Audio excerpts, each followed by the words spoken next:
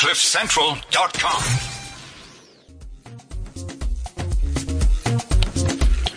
Okay, come on, sing. How do I make this smaller? There's no lyrics. It's ominous. It is ominous, but there's no lyrics. Yeah. But You sing over the oh jeez.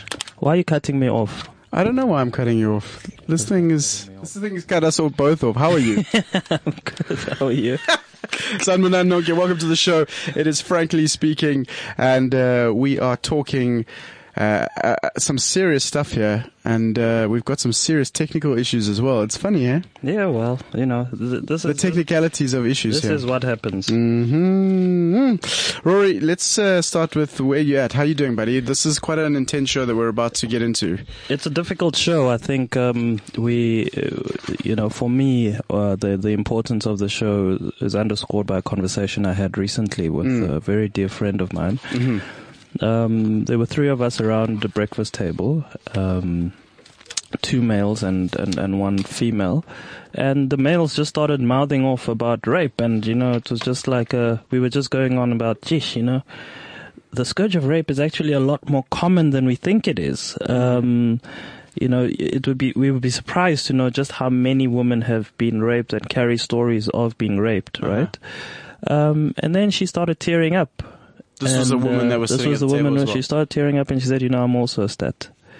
Those are the words she used. I am also a statistic. Mm-hmm. And it was like, sheesh, this is heavy. And to what extent, when we think about rape, and maybe it's just me, but in the popular imagination, rape happens to those people over there of a certain type. By monsters. Who look like a certain type, who are raped by monsters, who have long teeth and so on and so on. But you when you look into it, it's people that know the victim, that are raping. It's people that we go to work with, right? It's not somewhere out there and so on. It's me and you, Andrew.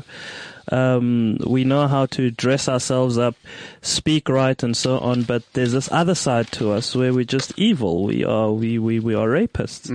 And we thought, okay, so let's have a conversation. I think on the one hand, we're saying, have you never been raped? Seems to be a more apt question in South Africa than have you ever been raped? It seems the scourge is so prevalent that the question that we should be asking is, have you never been raped? Yep. And then, have you ever raped? Which is another one, which you feel strongly about. Yeah, I mean, I think the Facebook messages that we got around this topic leading up to the show just showcases where the South African mentality for both male and female is at the moment.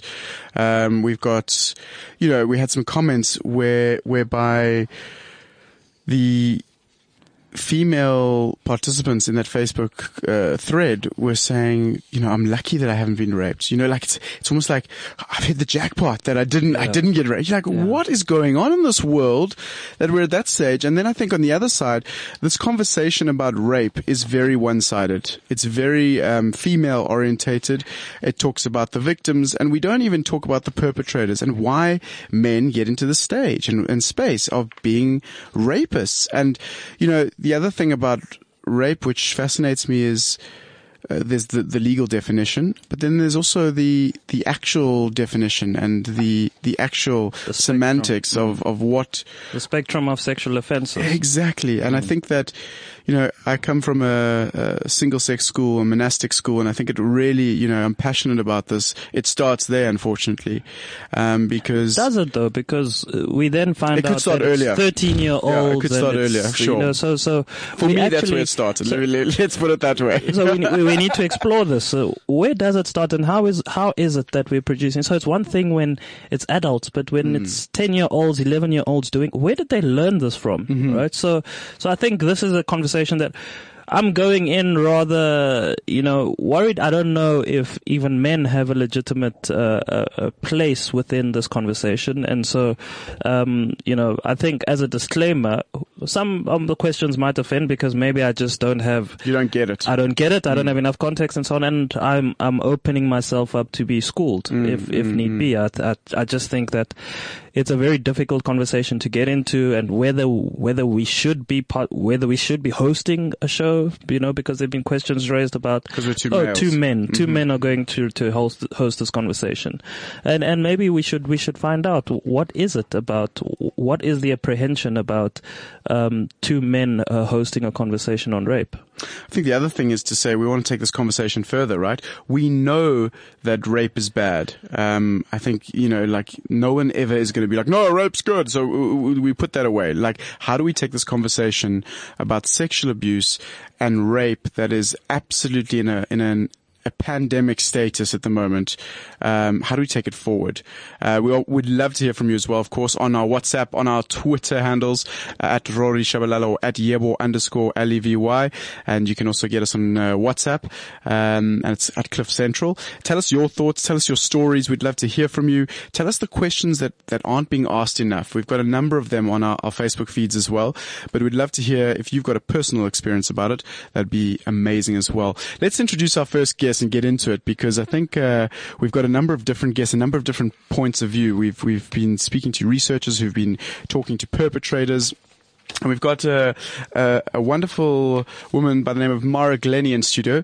She's the founder and director of Transform Education about rape and sexual abuse, and I think commonly known as TIA. Is that correct? Good morning to you. Good morning. Good morning, everyone. Welcome to the show. How are you doing? I'm doing great, and I'm so glad we're talking about rape and abuse today, because it's a topic that needs to be discussed.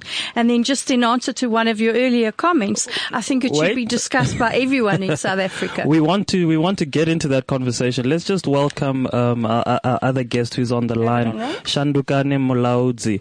Shandukani, good morning. Shandukani, are you there? Hello, I am. Hi, Shandukani. So Shandukani is the engagement editor for the Huffington Post South Africa. She wrote quite a compelling piece about the fact that the first time she touched a penis, she did not want to touch it. She was very young. I think it was 5 years old or so. And then speaks about the number of different times where her exposure and her seeing penises and so on, was always just shoved in her face without her wanting to. So I think there's a conversation to be had there. Shandukani, maybe just enlighten us a bit. What is it that happened or was happening the moments before you decided to write this article? Why now? I mean, these are stories from, way back. What was it at this point that said, right, I'm writing this article, it has to be said at this point? So I don't know if it was you or Andrew in the intro where you were talking about a conversation that you were having, and you were talking with men and women about, it often happens where there's so many people and you don't know that this has happened to them and blah, blah, blah. And so for me, it happened that my boyfriend and I were actually talking about, I don't know how it came about, but we were talking about sexual violence.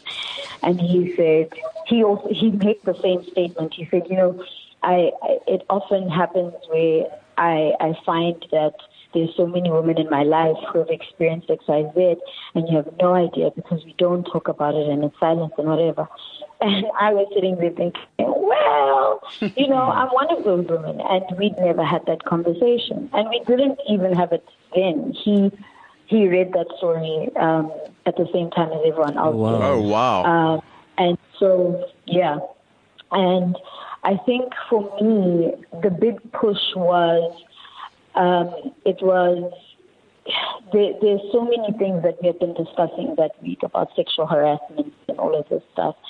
And then there happened to be an event on Wednesday night last week at Wit where they were talking about rape culture and the fear that we all have around our lives. We're basically afraid every day. And I remember once asking my mom what her biggest fear was, and she said, for my daughters to be raped. And I have the same fear. I have the fear for myself as well. And so when we're talking about it with Pumakola and a number of other women, they were saying we need to rid ourselves of the fear all confront the fear so that it no longer consumes us in such a way that we don't know how to deal with it. And so I've been afraid for many, many years to ever discuss this on a public platform.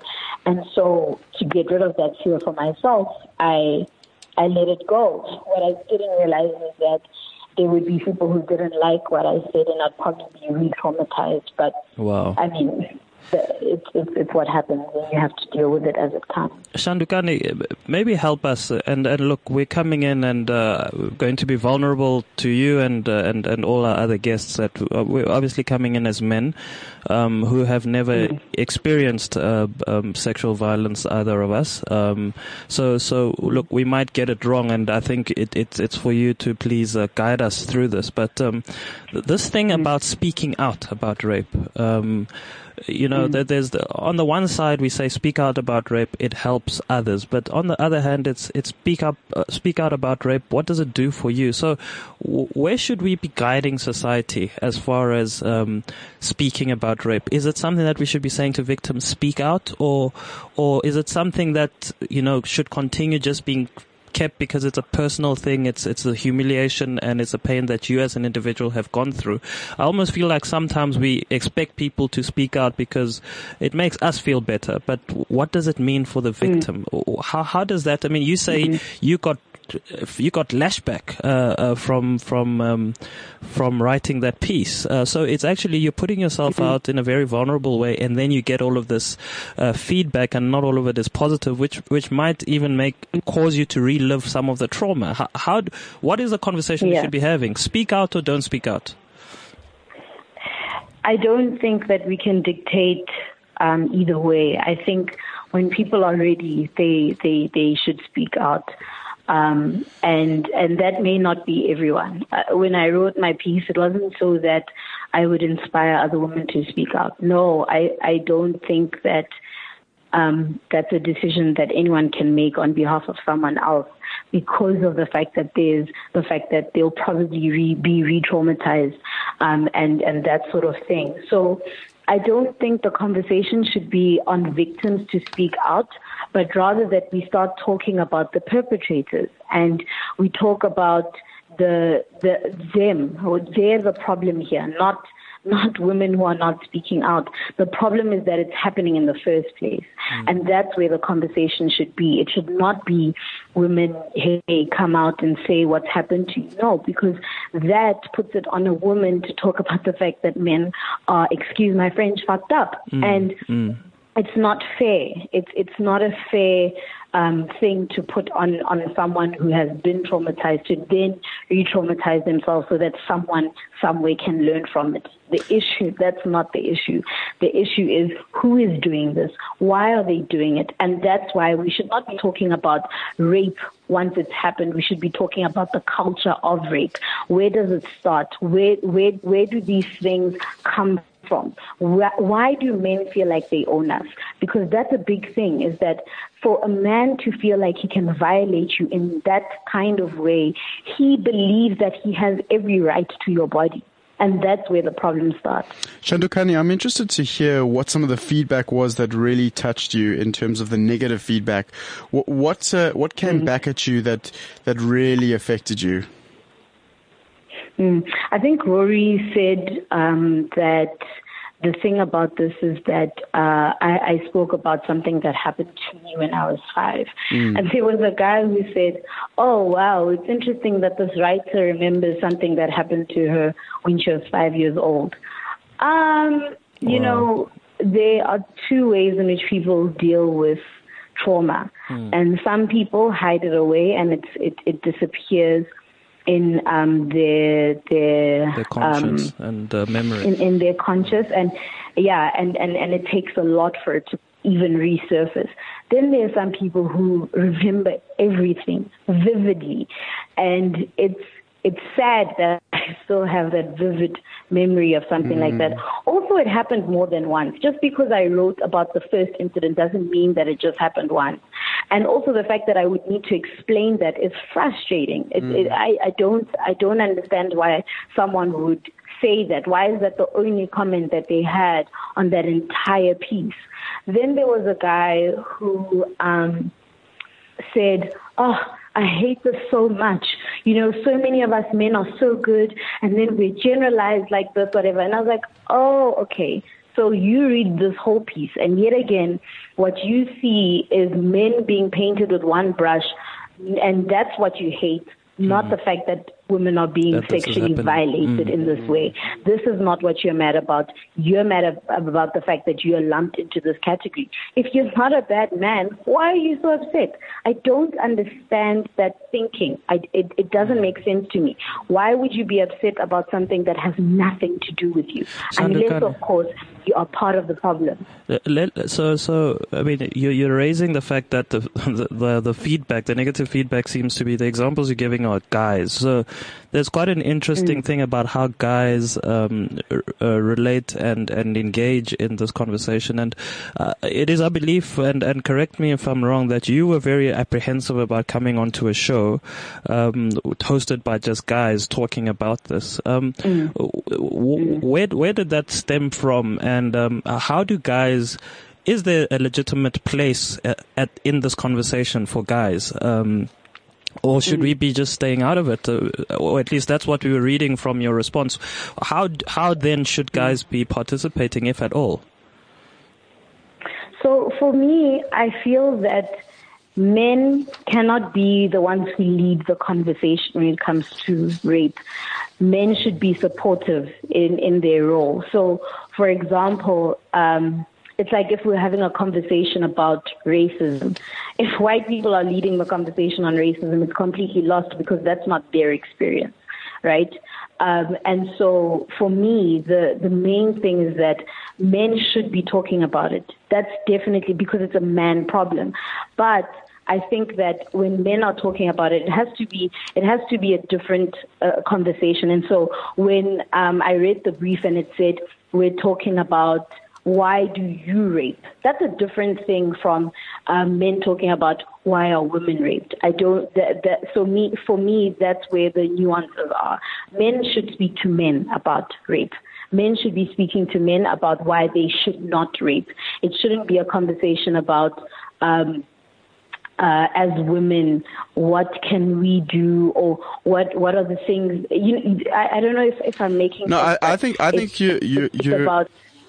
Sorry to interrupt you. You bring up a very good point about this, Shantukani, because I think one of the interesting feedbacks from our social pages is this idea of so a few victims have spoken to their perpetrators, had the opportunity to speak to their perpetrators, and one of the interesting feedback moments was when the perpetrator actually didn't even acknowledge or understand that what he was doing was incorrect.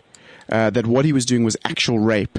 He just thought it was part of the lexicon, part of the, male-female interactions. So, I hear what you're saying about men must speak to men, but I think there's, we can have a separate conversation about racism as well, but I think that this is part of the problem, right? Is that because we as males don't have the lived experience of what it's like to live in a patriarchal society, often that line, as stupid as it sounds, gets grayed completely because you start justifying things in your mind. You start doing, and I'm not saying it's right or wrong. I'm just saying there needs to be a conversation about, yo, dude, like when you do this, it makes me feel like this. And it's not even, I'm not even talking about rape now, because I think the gray areas, beforehand are as psychologically traumatizing as rape is. And yet we don't speak about that either, to your point earlier about how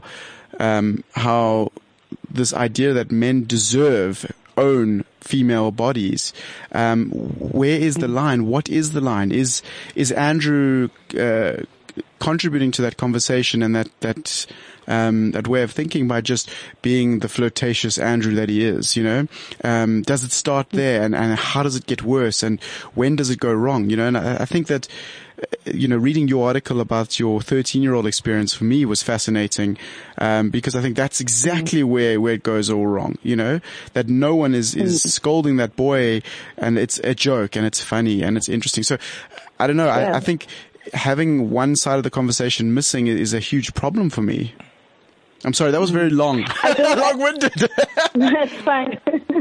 It's okay. I don't, like I'm saying, I don't think that we should be having one-sided conversations. But I also think that it's important that men realize that if they come into a space where women are leading a conversation about rape, you will not feel comfortable. And we are not there to make that space comfortable for you.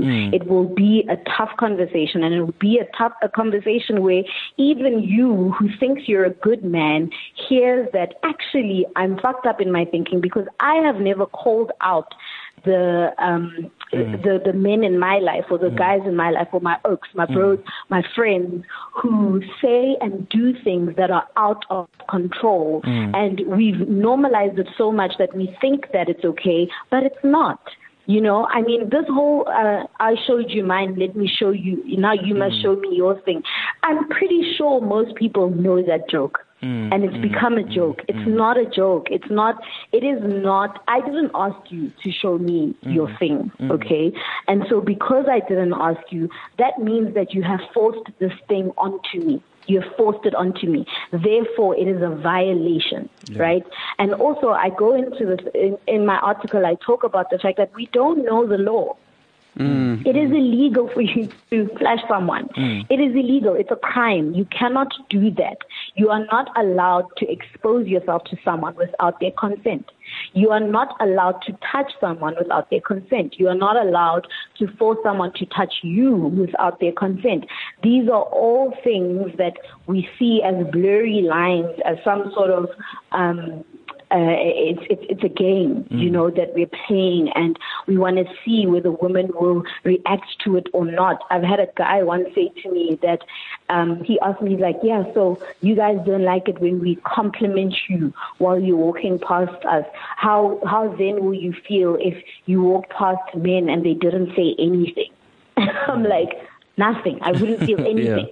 So the fact that men compliment me or they whistle at me or whatever should be something that I find to be appealing, that I find to be amusing, that I find to be a validation of my womanness. I don't understand that. But this man legitimately did not understand when I said, stop harassing us. It's harassment. We don't like it.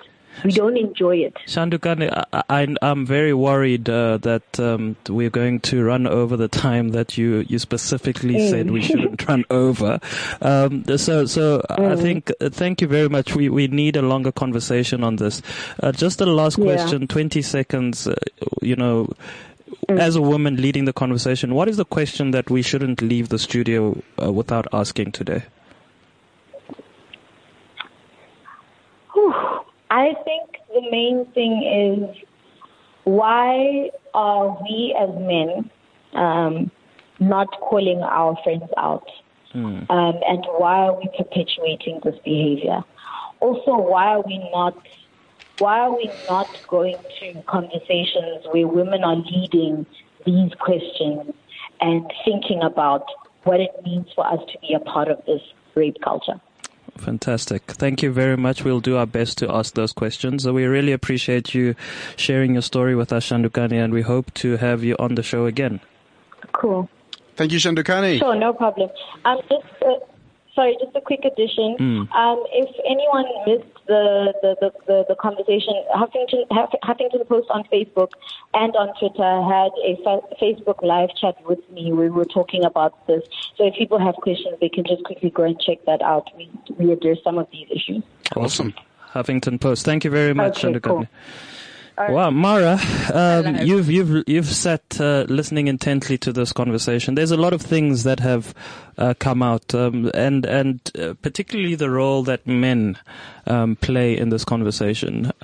We are certainly not just part of the problem; we are the problem. How do we legitimately engage in a conversation like this, and not taking up the lead, as Shandukani seems to suggest?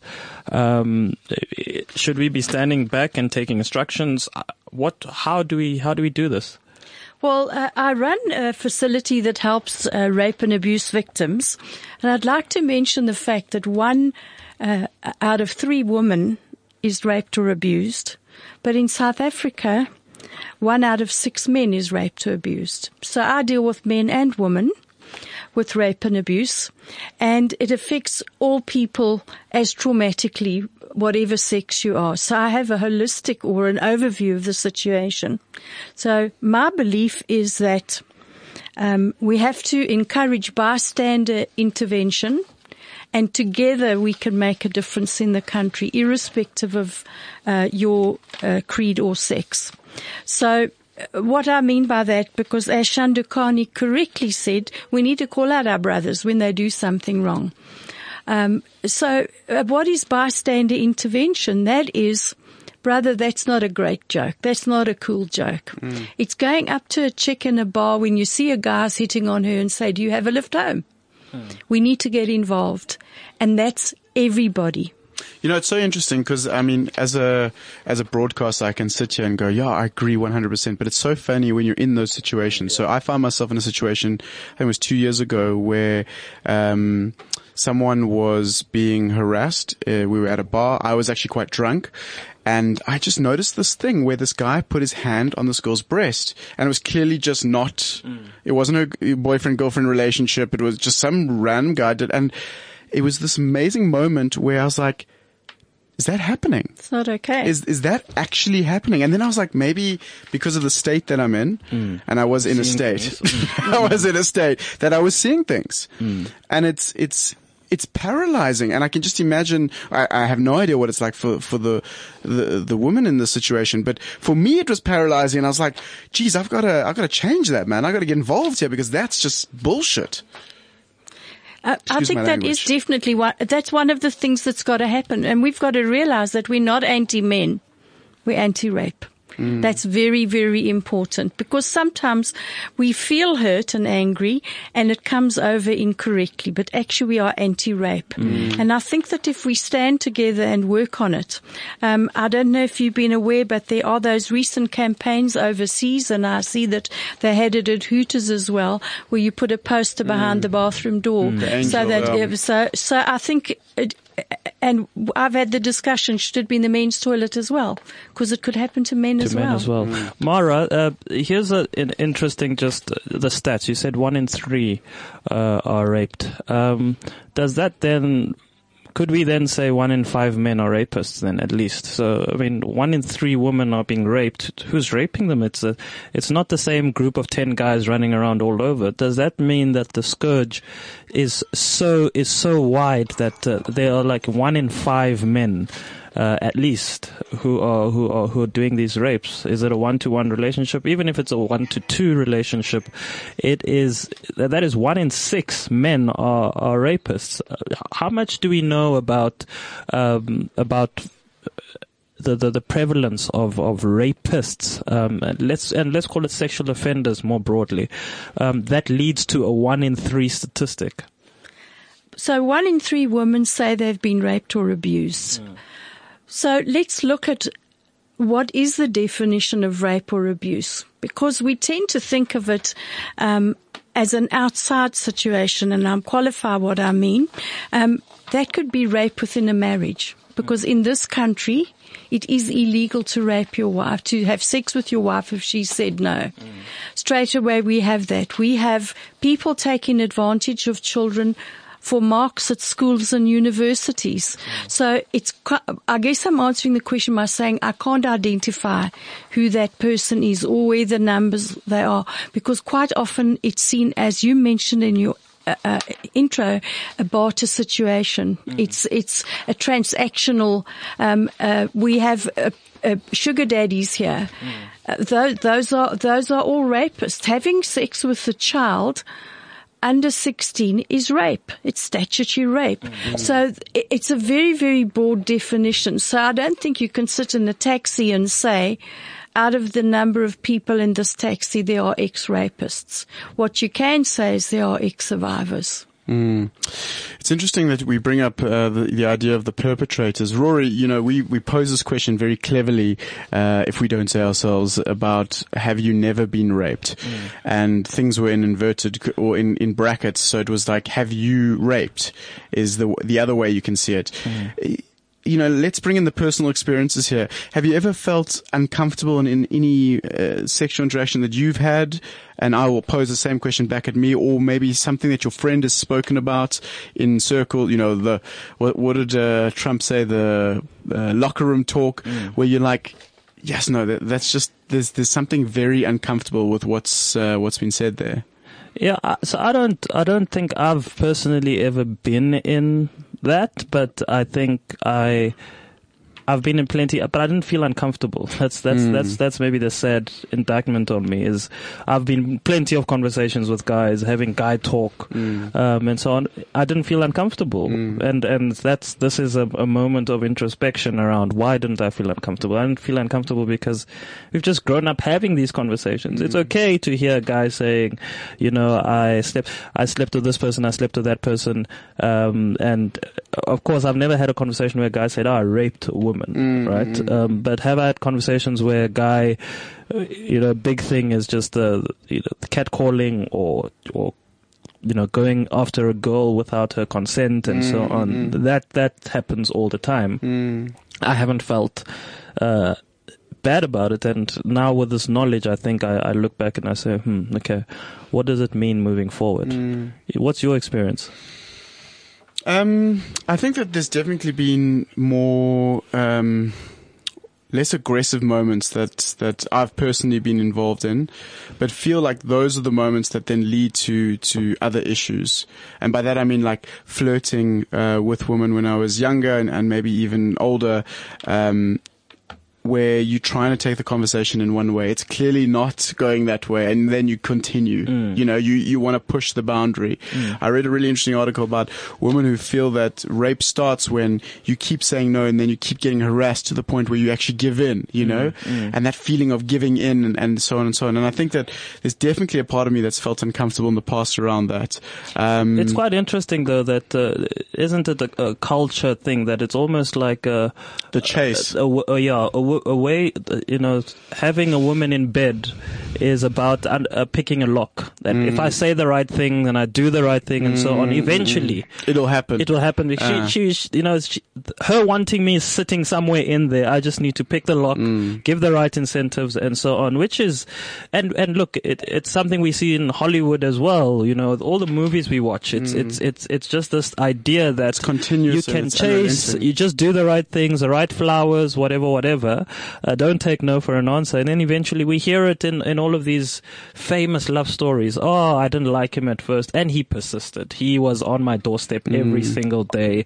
Flowers, this, and then eventually. Exactly. And we say, oh, what a lovely story. But, I think this type of conversation is beginning to reorient my mind about, but is it a lovely story? Someone who's been doing some research is Dr. Benita Moolman. She's a specialist at Human and Social Development Research Program, HSRC. And Dr. Moolman did a really interesting study, or she was part of a study where she went into jails and discussed with sexual offenders why, what happened, how it happened, so on and so on. Dr. Moolman, good morning to you. Good morning. How are you doing? I'm good, thanks. How are you? I'm great. So tell us a little bit about what this project of you going to interview perpetrators. What were you trying to establish from that research? Yeah, so the research happened quite a while back, but the initial aim and the purpose of the research was kind of to try and understand what were the links between rape perpetration and masculinity.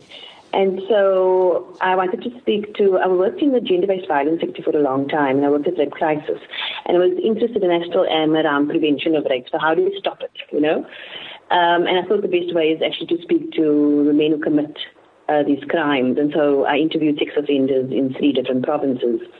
And it was about understanding what are those links. I think they're taken for granted, sort of normative masculinity.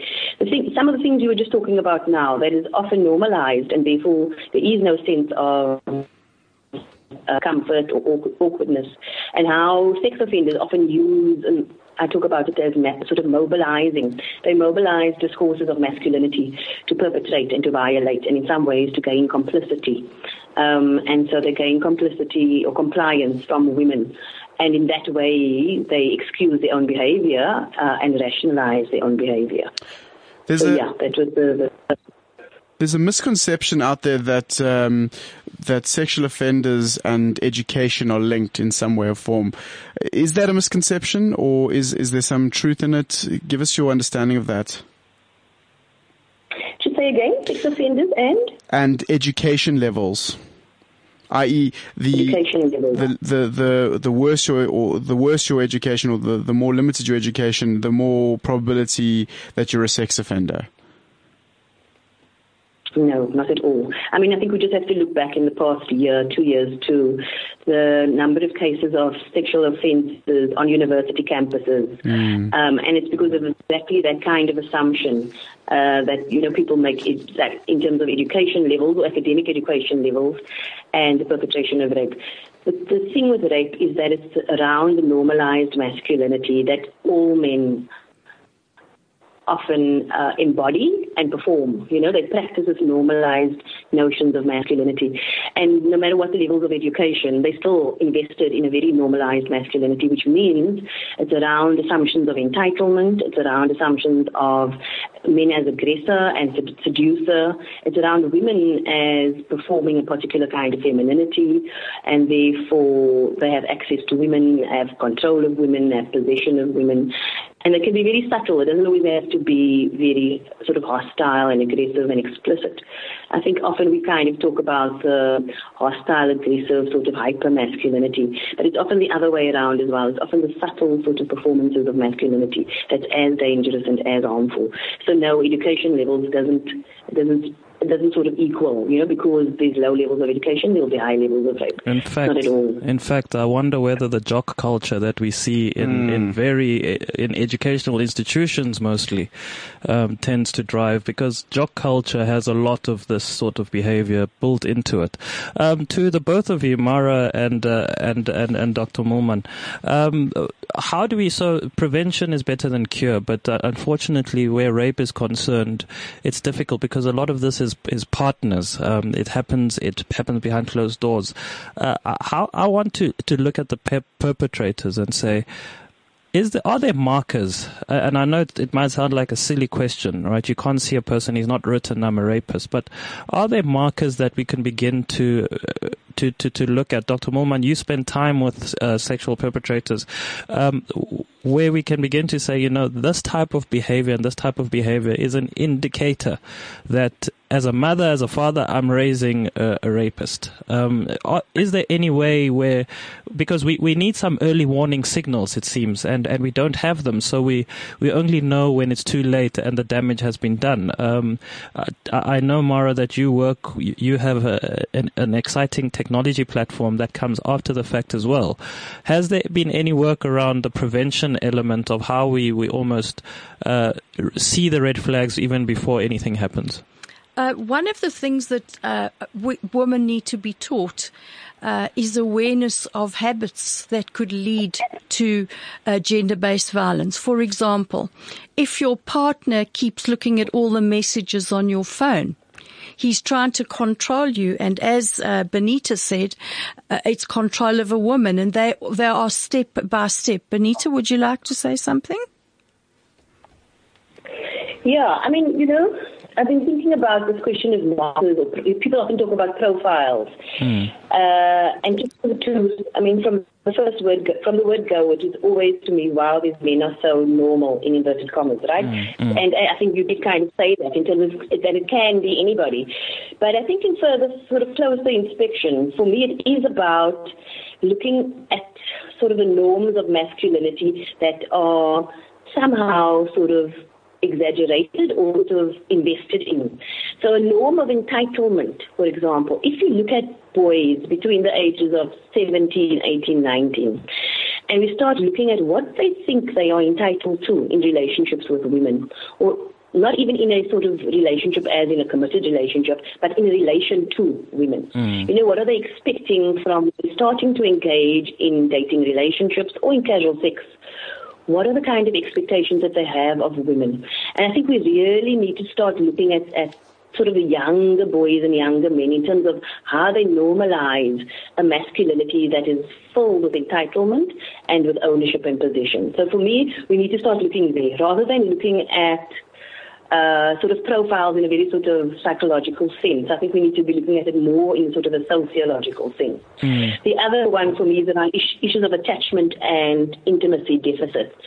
So you often find that talking to sex offenders, that they talk about the intimacy relationships as often quite conceptual. They struggle with intimacy. And so I think that would be something else, is to look at how do boys deal with intimacy. I think often in terms of the broader societal messages, they're discouraged from dealing with intimacy at a young age because they're supposed to sort of be the what do we call the hunters, and they're supposed to, be pursue women. So for me, at a very 17, 18, 19, that age group, how are they developing intimate relationships?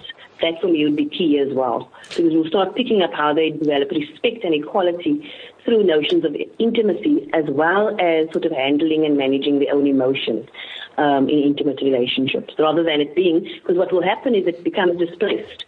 The intimacy deficits becomes displaced and it then gets acted out in the form of aggression and violence. Mara, anything to add there?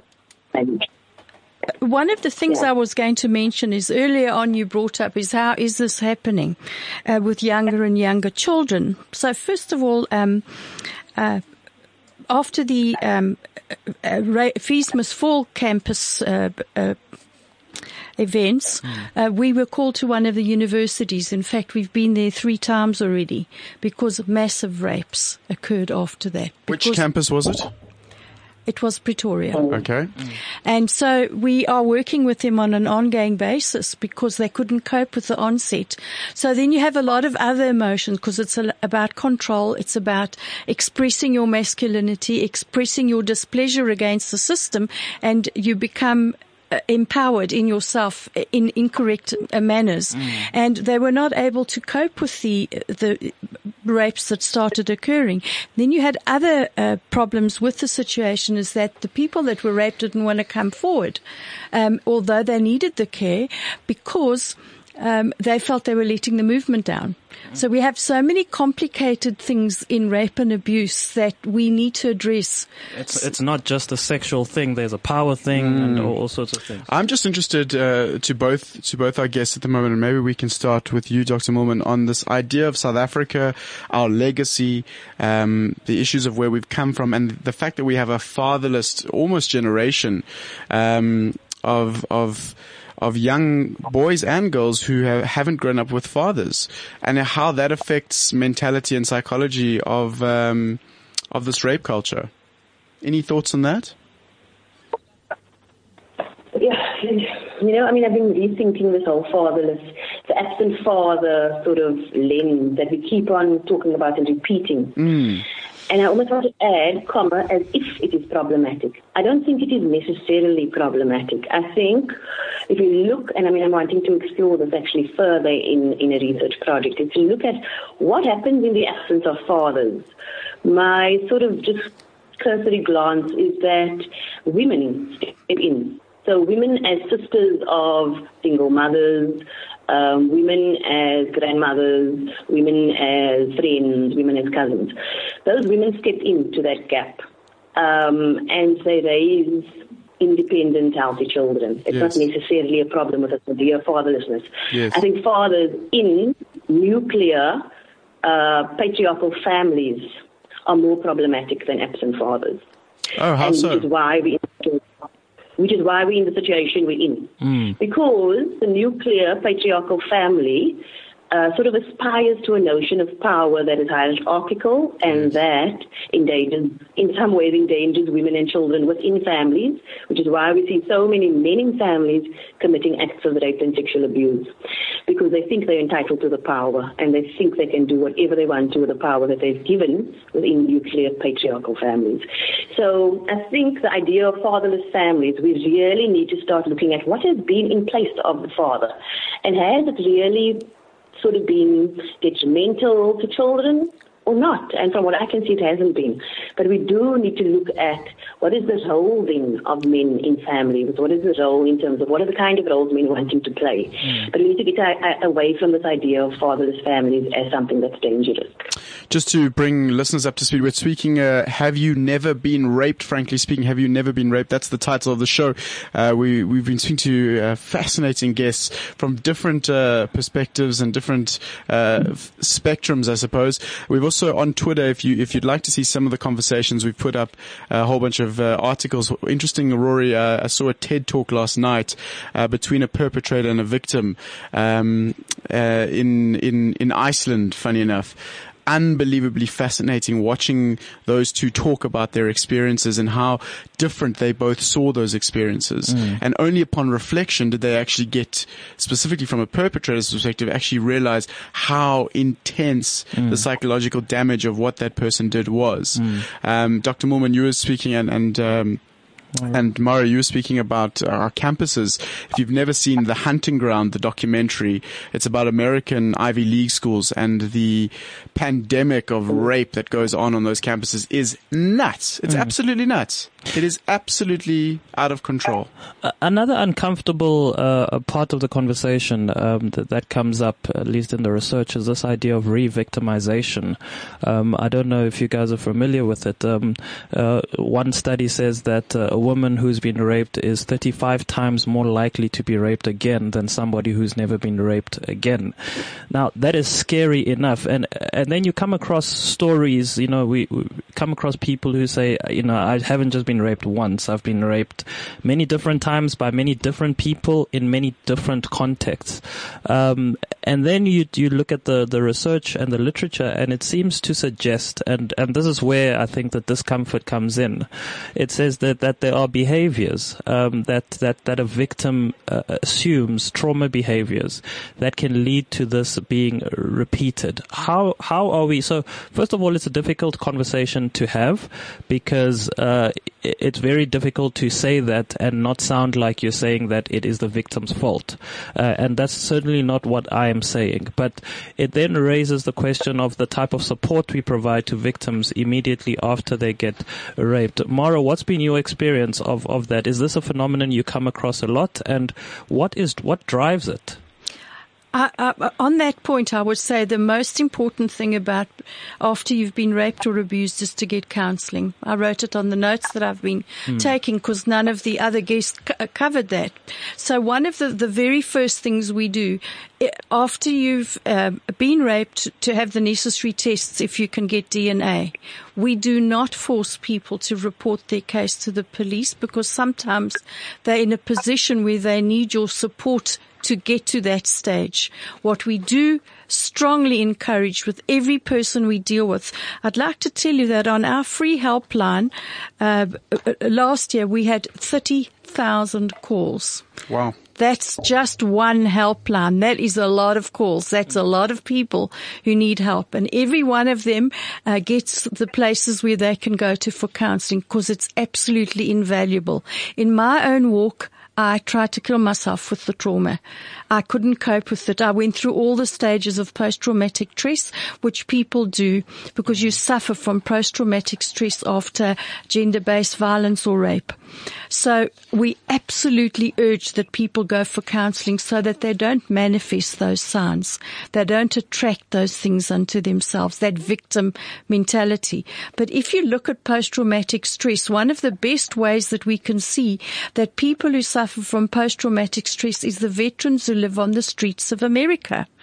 They are fighters. They went to war. They fought for their country. Now they sleep on streets because they can't make it in the real life. Well, that's a way of us seeing that rape victims suffer from that same stress, and we need to let them not be reoffended.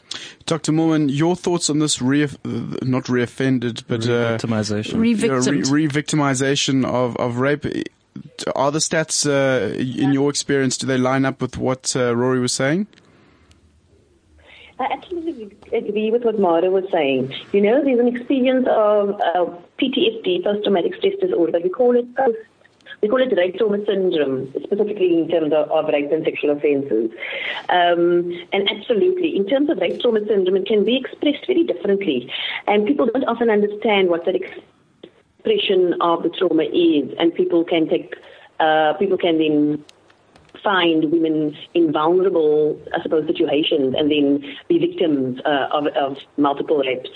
So I think I absolutely agree with Mara, what Mara's been saying in terms of counselling, and then if not going for counselling, the danger of re-victimization. I mean, rape, when we talk about control and power, it's also about opportunity and vulnerability.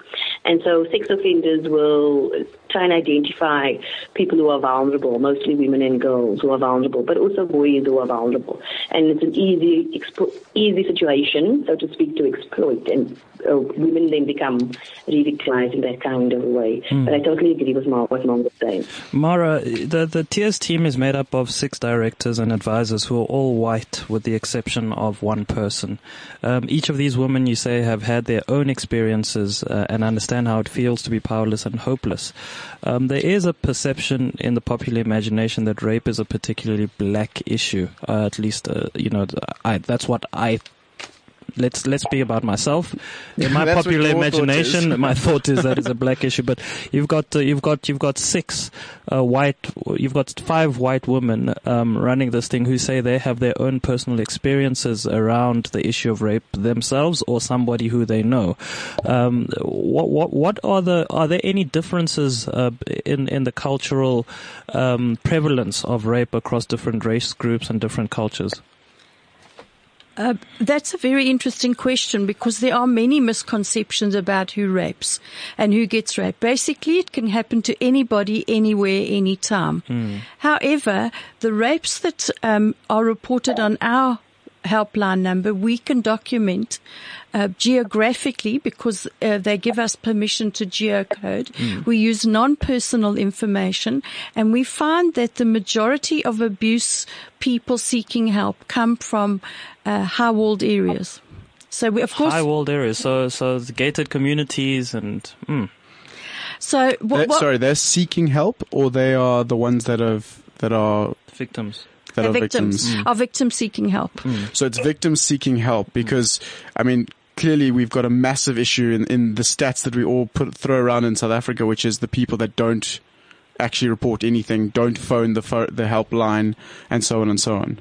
Carry on, please. Sorry, I just wanted to. So in the high-walled areas, one has to look at why are those cases happening? Because it's a non-personal helpline, and because they don't have to speak unless they want to, and they can get the help. So the type of victimization that's taking place in those areas could be anything from you got married at 18 to a director of a big business, and he abuses you financially.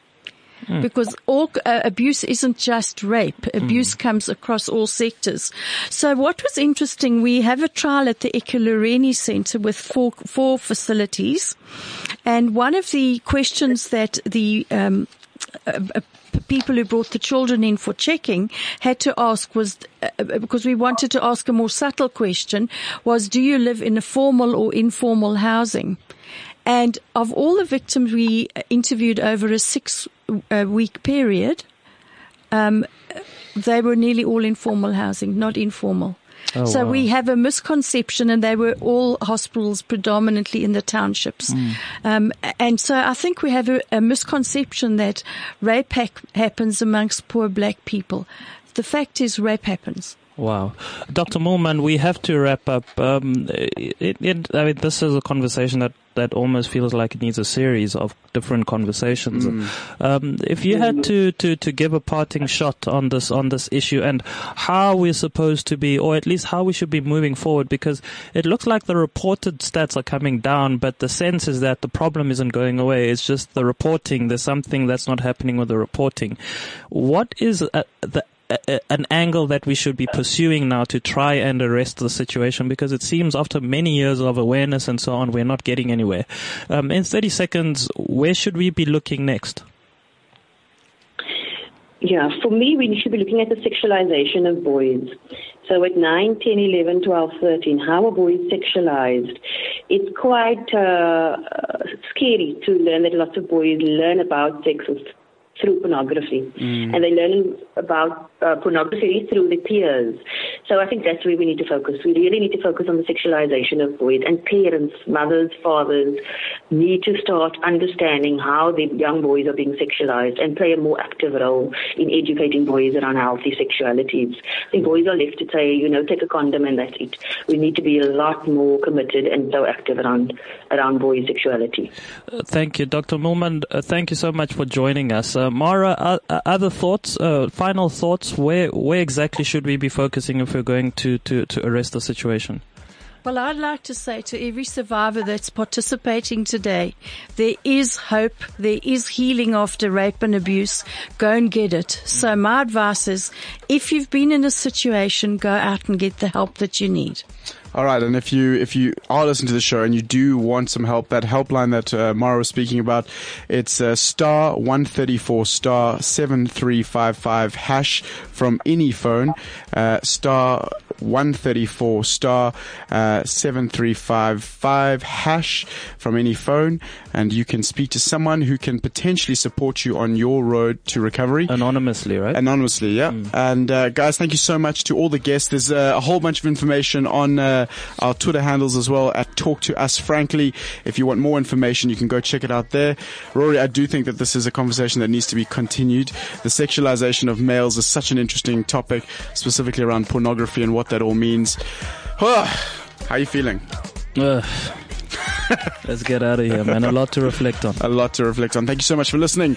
And you can catch up with any of the podcasts, www.cliffcentral.com/Frankly Speaking. Have yourself a good day. Ciao, ciao. CliffCentral.com